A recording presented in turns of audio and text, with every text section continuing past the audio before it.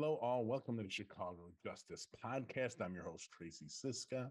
I'm also the executive director of the Chicago Justice Project. You can find out more about what we do at chicagojustice.org and get involved at cjpnation.org. Okay, I got a show for you today, a little different than usual. I'm going to be complimenting coverage of crime and violence in Chicago and the suburbs there. I know it's hard to believe, but it does happen on occasion, and we're going to feature two really great stories, actually. One from BEZ about the Waukegan cops extracting a confession from a juvenile, totally against the law, and because of our useless legislature, totally nothing you can do to the cops for doing it. They knowingly broke the law.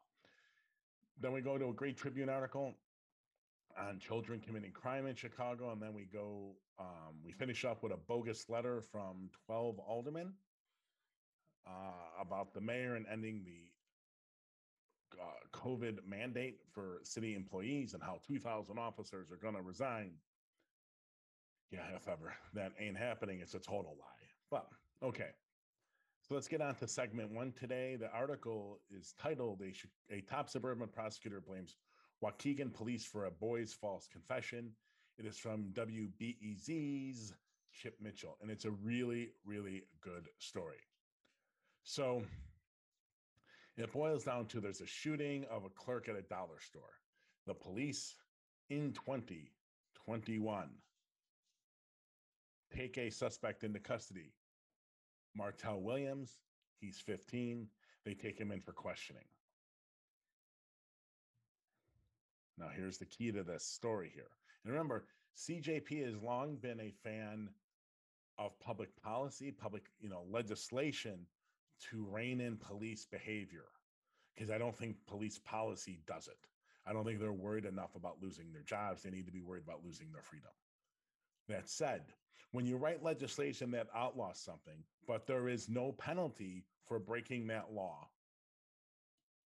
then you're not really doing much. In this case specifically, it's against the law now for the police or prosecutors to lie to juvenile suspects. And the penalty the legislature's putting on here is, well, if you gain a confession or anything, like fruit of the poisonous tree, if you gain anything from telling them that lie, it's not admissible in court. Okay, well, one, you'd have to prove, like, they got the confession, especially if they can confession on videotape, the confession on videotape, you're going to have to prove that they lied to you.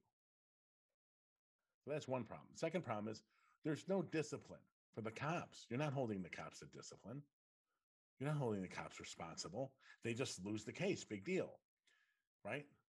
So that's what leads up to this part where Martell Williams, just a few months into 2022, so I think this past actually started this year at the beginning of 2022. And it happened in 2022. Now the legislation is active where you can't lie to these juveniles. This whole scenario happens in 2022. So let's get to the article. Waukegan police did not wait for Martell to reach his mother or find an attorney, and provided him only a police-assigned advocate that ill-served the boy. There you go. Starting right at the beginning. One of the concerns that we have after watching the interrogation video, this is coming from the Lake County State's attorney now, video is that there is an attempt to reduce the consequences for Martell and make him feel like everything is going to be okay if he simply accepts the wrong information that the detective is giving him. Lake County State's Attorney Eric Reinhardt said of the Waukegan cops who questioned the boy, it was like we've driven kids home before who have been accused of shooting if they just tell us the truth. And of course, you're a 15-year-old kid, you're scared, you believe him. There goes your false confession. So prior to 2022, this would have all been totally kosher. In 2022, it's not necessarily kosher. You can't use it in court, but nothing happens to the cops. Back to the article. Reinhardt said he will ask Waukegan Interim Police Chief Keith Zupek to put the city's officers through training by State's Attorney's Office about complying with the new ban on lying to children under interrogation. The State's Attorney said his office has already led training sessions on the law for the Cook County Major Crimes Task Force and the Lake County Juvenile Association Officers Association. One last part. Reinhardt said that his office will also help write state legislation banning police personnel from serving as advocates for children under interrogation by the same department. Wow, who thought that was a good idea? How corrupt was this? They don't allow him to call his mom. They don't allow him to call a lawyer. They assign him a advocate, quote unquote advocate, from the department, and then they interrogate him and get him in a false confession.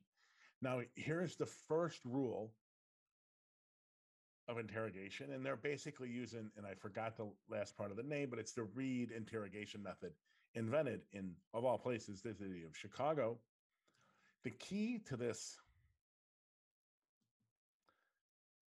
the key to the tactics used in interrogation is that you do not put someone into interrogation until you have significant, overwhelming evidence that they did the crime, because of how coercive the situation itself, being in that short room, being accused of it, and not being able to leave, all of that is.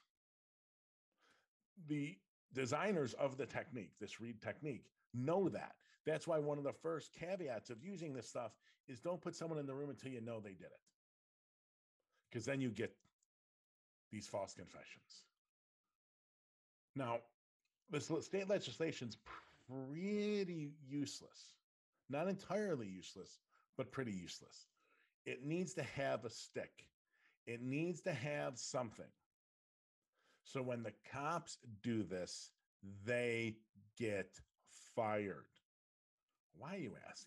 Well, because not every defendant is going to be able to prove themselves innocent of the crime they have falsely confessed to.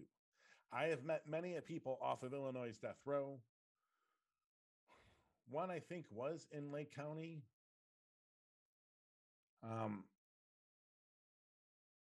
They talk about, and these are grown men, how incredibly coercive and intimidating and scary being led into that interrogation room is. Cops will continue breaking this rule, knowing that the only thing that can happen is the case gets tossed. Nothing can happen to them. So they can reap all the benefit for getting it, and they reap none of the downfall for the case getting tossed. So extra important in Illinois, for all of you who haven't read it, go back and read the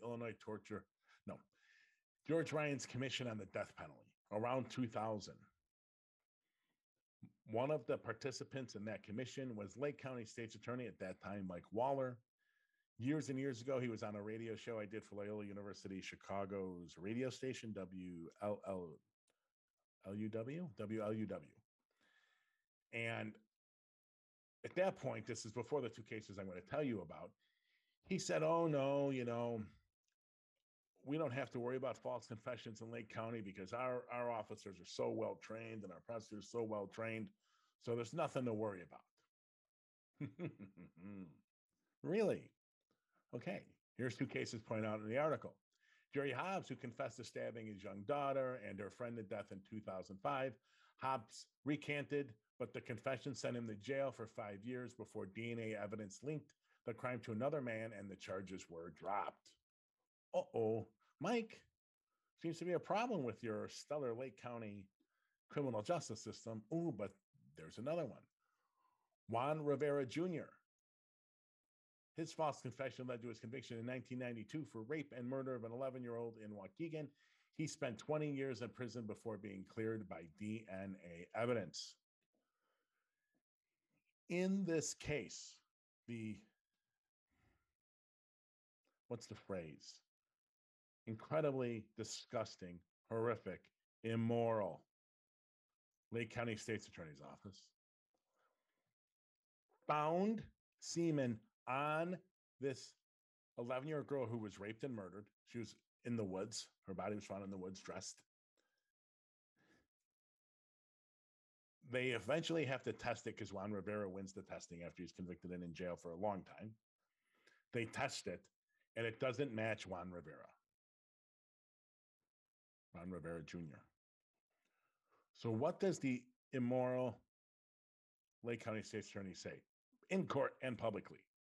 Well, the 11-year-old girl was either sexually active, or she must have stripped down, went in the woods, and rolled around in the leaves where there was semen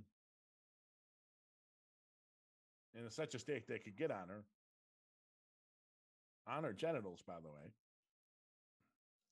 and then put her clothes back on. And that's how we got evidence of someone other than Juan Rivera Jr. It's unbelievable. This is just a continuation of the problems going on both in Waukegan and Lake County. You have to write in consequences for the officers into this legislation. Otherwise, you are not disincentivizing this behavior. You think you are by having the material tossed. That does not affect the officers. If anything, it affects the prosecutors. It does not affect the officers. We have to get consequences for the officers. It is shown those cops were not worried at all about getting that confession tossed. We need consequences for the officers. Regardless, great story by Chip Mitchell. I think everyone should go read it. The link will be up on the site when the pod gets posted.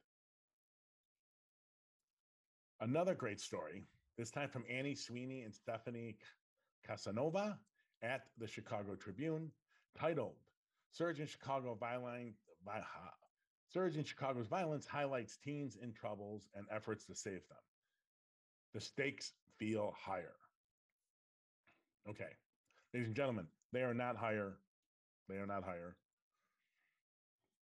Every time we have a crime increase in Chicago, reporters, politicians, everyone wants to say this is the worst it's ever been. It's unbelievable. It's unbelievable. It's the worst it's ever been, obviously, blah, blah, blah, blah, blah. It's not. We've had children shooting children. We've had children raping children forever in Chicago. It is the way it goes. And any representation that this is somehow completely different than our history is really just wrong. It's just wrong. So let's start there. The good part about this story is Annie Sweeney and Stephanie Casanova bring in science, something rarely seen on these types of stories. And one other thing before we get into the meat of this, and I've taught this to my classes at UIC when I used to teach race class, gender, and the law. For there to be a choice when they say, when you're talking, especially about people in the most underserved communities, backbreaking, crippling intergenerational transmission of poverty, there is this belief by white, middle class, and upper class America that the reason people from those communities where they have backbreaking, unbelievable intergenerational transmission of poverty are in poverty is because they're just simply making the wrong choices. The reality is you got to have a choice to make a choice. And if there's two options and there's no way anyone in the world is going to make option A and there's only option B, then is there really a choice? If you're white and you're looking at people, black and brown, committing crime, you think there obviously is a choice. And that would be untrue. Let's get to the article. The high stakes intersection of Chicago's youth find themselves in what has been brought into sharp relief. I'll tell you why that's full of shit. In recent months, in a series of troubling crimes. 6-year-old already serving a probation sentence for 3 carjackings, accused of fatally shooting 8-year-old Melissa Ortega. Another 6-year-old on electric monitoring for 2 gun cases, charged with killing a 15-year-old, shooting him first in the head, then 9 times he lay on the sidewalk, and then 11-year-old cited in 6 different carjacking incidents, including some involved armed robbery. For the authors, and this is where I disagree with them a little bit, it puts it into sharp relief. We're really being able to tell now that we have an issue with minors and teenagers committing crime. When have we not had one?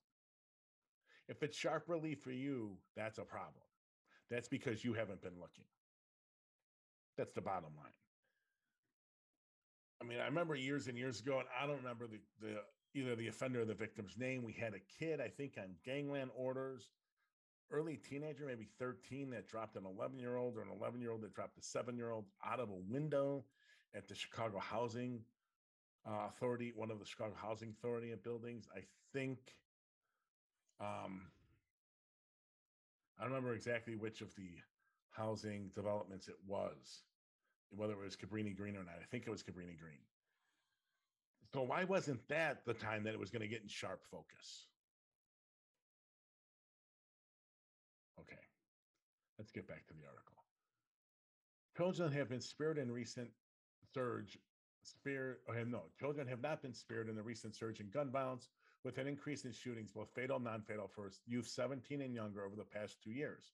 Still, the number of young people being monitored by the probation office has been declining in recent years, along with arrests in the city of Chicago.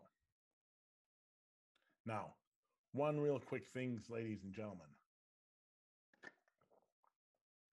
The vast majority of shootings forever in Chicago are not cleared. They have no idea who did it. So if you're looking like, oh my God, 17-year-olds and 16-year-olds or younger are being arrested more, my phrase would be, well, they arrested more? Or are we just figuring out, I should say arrested more, committed more?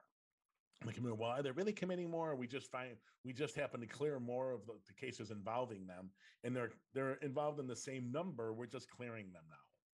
Or were there cases where, they talk about these 3 cases, they were horrible, but what happens if the person missed, right?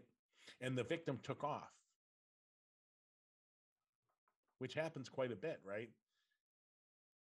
So for a couple of those cases, at least, if the shooter misses, those are non-stories. The one seems really close, so the person couldn't really miss there. When you get into this and you're trying to compare, and this is the worst ever, it's really complicated. Not complicated when you're in the media, because it's really easy, but so take it all with a grain of salt about whether it's more now than there used to be and it's worse now than it used to be. Grain of salt. Back to the article. But those working the system strongly caution that juveniles need to remain a special consideration in the criminal justice system, stressing that the brain research does not support a return to punitive responses, which were deployed years ago to address violence. They also point to challenges young offenders face, saying before they were a shooter or a carjacker, they were likely some combination of hungry and poor and traumatized by the violence happening on the blocks where they were supposed to thrive. And a little more. And this was before the pandemic produced more challenges, including limiting in-person schooling and more chances for social interaction and guidance. Yes, ladies and gentlemen, first of all, hooray, science is being applied. Secondly, the pandemic served as a multiplier to the impact on all the intersecting disparities. All those problems were just made much, much, much worse by the pandemic. Back to the article. When young people are severely penalized for committing a crime, they're more likely to recidivate, meaning harsher penalties apparently do not reduce juvenile crime, explains Stephanie Tabashnik, Senior Fellow in Law and Applied Neuroscience at the Center for Law, Brain, and Behavior at the Petrie Flom Center at Harvard University. That's right. Harsh penalty in many cases to juveniles just makes things worse.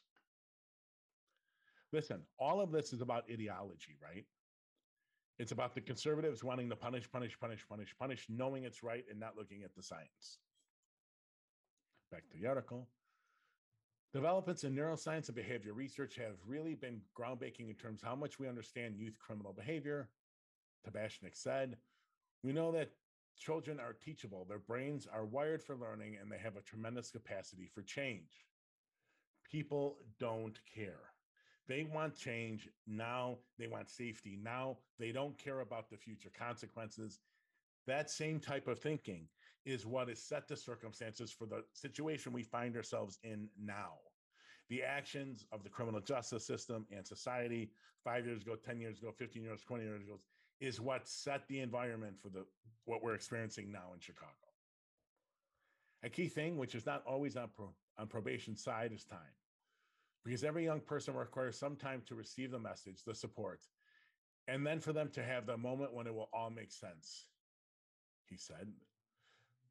And of course, when we're all talking about public safety, communities want their communities to be safe now. And of course, residents of our communities don't care about the process. They want to see the outcome. That's exactly 100% right. Blame the media, not this article itself, but blame the media for that because they play right into it. It's the same issue with bail reform. People are, oh my God, oh my God, oh my God. Well, you know, when I had Alderman Raymond Lopez from the 15th Ward on the show not too long ago, he was talking about that too. And I brought up also how many were, you know, the alt-right was able to track 69 cases in which people out on bail reform reoffended with a violent gun offense. And I said, okay, well, how many were you expecting to happen if you take thousands and thousands and thousands of people, put them on bail? He had no idea. And I also said, well, that's great. You got 69. Let's move that up to 200. There are something like 3,500 shootings in Chicago, 3,550, we'll say. So what are you going to do to tackle the other 3,350 when we cancel bail reform? We get rid of it. No answer. They don't know what they're talking about. It is all ideology. It's all ideology. Back to the article. Majority of adolescents who commit crimes, including serious crimes like assault and homicides, do not go on to commit future crimes as adults. They desist from criminal behavior. Oh my God. The reality is, locking them up probably increases their chances of being criminal justice system involved for the rest of their lives. Tabashnik says peer pressure is a contributing factor. Back to the last part of the article. That peer presence effect goes away in a person's early to mid-20s as shifts happen in the brain, Tabashnik said. So peer presence is really key, she said. I mean, at my work, it is very rare that I've seen crime involved a minor that did not involve peers. So these crimes tend to happen in groups, and that's because peer pressure increases risk-taking behavior, and impulsivity. That's right. You know, and it reminds me years and years ago, I'm not going to say who it was, but I remember talking to a little village, a community organizer, community person in Little Village. And this person said to me that their main worry at that point was what called disconnected youth. I think it was him who said it. Disconnected youth. And I'm like, disconnected? He's like, yeah, 16 to like 25, not employed and not in school. Totally disconnected. Also not counted as unemployed. Totally out there. And I think if it was him, his concerns are real. That's what we're talking about here.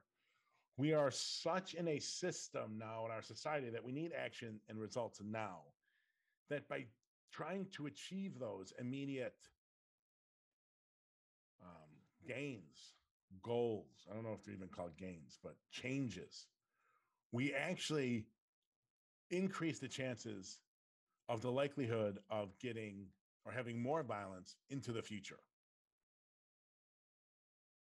It's just sad. There's no doubt about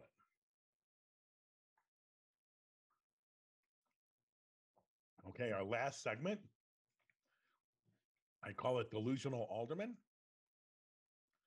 I saw the letter on the Fraternal Order of Police's Facebook page. And it's a letter from 12 aldermen. We'll get into the aldermen and their background a little bit. It's going to be a quick segment. And calling for a special city council hearing and the end of the mayor's vaccine mandate, because like 2,000 some officers haven't reported their vaccine status. And by the 13th, and if you're listening to this tomorrow when it gets released, it'll be the 16th. They're all gonna resign, because at some point, mayor backed off a little bit. At some point, they're going to start losing pay. And you listen to the article. I mean, if you read the letter, this vaccine mandate represents a clear and present danger to the safety, security, and services of our city. So what you're saying, Alderman, and I'll list all of them in a second, is being a first responder, fireman, paramedic, police officer, but especially police officer. You don't represent a clear and present danger to the community, to your fellow workers, to yourself, to your families by not getting a vaccine that has been distributed and administered to billions, probably billion or two people across the world now, these vaccines, with almost no consequences. That is not a clear and present danger to any, like the communities, the families, everything. What is the clear and present danger is making them get the vaccine to keep their job. Do they ever take responsibility for anything? And when I'm saying they, I mean the police. The answer is no. Next, let me just say this very quickly. Ladies and gentlemen, we've been through these vaccine mandates all over the country. Remember, United was going to lose all their employees. Then they lost like out of 60,000, they lost 500. And then they were put on no pay service in that status. And then many of them got the vaccine and came back to work. New York Police Department, hundreds of thousands of officers going to leave. And then there's literally a handful of officers left that department. We know that the BS these aldermen are pushing is total bullshit. This is an ideological war being fought by first responders who don't want to get a shot, don't want to get the vaccine. Amazing, because political purposes. Listen, the Fraternal Order of Police, specifically the Chicago Police, just like the LA Police and the New York Police and Dallas and Houston, San Diego, all over the country, the police departments are filled to a certain extent. They have a certain percentage of just alt-righters with them, among them. No doubt about it. So this is a demonstration. And honestly, Lightfoot said something really smart. I think Mayor Lightfoot, she thinks many of the people who refuse to report their status are actually vaccinated. And I bet you that's true. Now, these people just don't believe in the free market, right? It's been pretty much proven back and forth and over. And the Supreme Court has dropped a lot of those cases, will not take them. Employers can mandate you get the shot. You don't like it, start your own business. It's private business, right? So let's get off of that. I've kind of ignored this whole fight because I think it's just kind of ridiculous. Let's see what aldermen are involved. You're going to be shocked. Alderman Raymond, let me back up before I do this. Before I give you, first one is Raymond Lopez in the 15th ward. Before I give this, remember, ladies and gentlemen, no one hates politicians more than the FOP. No one loves showing they got political support for their positions more than the Fraternal Order Police. Okay? Because a couple of these names, you're going to be like, wait a minute, I think those people are criminals for political corruption that supposedly the FOP hates. Okay. So let's go over this. Raymond Lopez, 15th ward. I think it's Jim Gardner, 45th ward. Matt O'Shea, 19th ward. Derek Curtis, 18th ward. I think Derek Curtis might be an ex-cop. Silvana Tabaras, 23rd ward. Seen previously made our show for incredibly dumb positions. Felix Cordona, 31. Ed Burke, 14th ward. We'll come back to him. Samantha Nugent, 39. Alderman Anthony Napolitano, 41st ward. Nicholas Sposato, 38th ward. Marty Quinn, 13th ward. And Anthony the Useless Beal, 9th ward. So once again, the FOP hates political corruption, but lay down with any scumbag, corrupt, utterly disgusting politician if it serves their purposes. What am I talking about? Well, let's get right off the bat. Ed Burke, he's about to go to federal prison. He's been indicted for political corruption, the stuff the FOP hates, but damn, do they like it when he signs a letter supporting them. And then we got Jim Gardner in 45. He's being investigated by the FBI for at least one of two, if not multiple things, with related to political corruption in his ward and retaliation. And it's unbelievable. And then we go on to Napolitano and Sposato. You'll remember those guys. Yeah, they're not racist. Their response to the murder of Laquan McDonald, you remember that on videotape where Jason Van Dyke shot him 16 times for no reason? Their response was to author the Blue Lives Matter ordinance in the city of Chicago. Back to blue, because they were getting trashed because one of their white officers murdered a black kid for no reason. Also,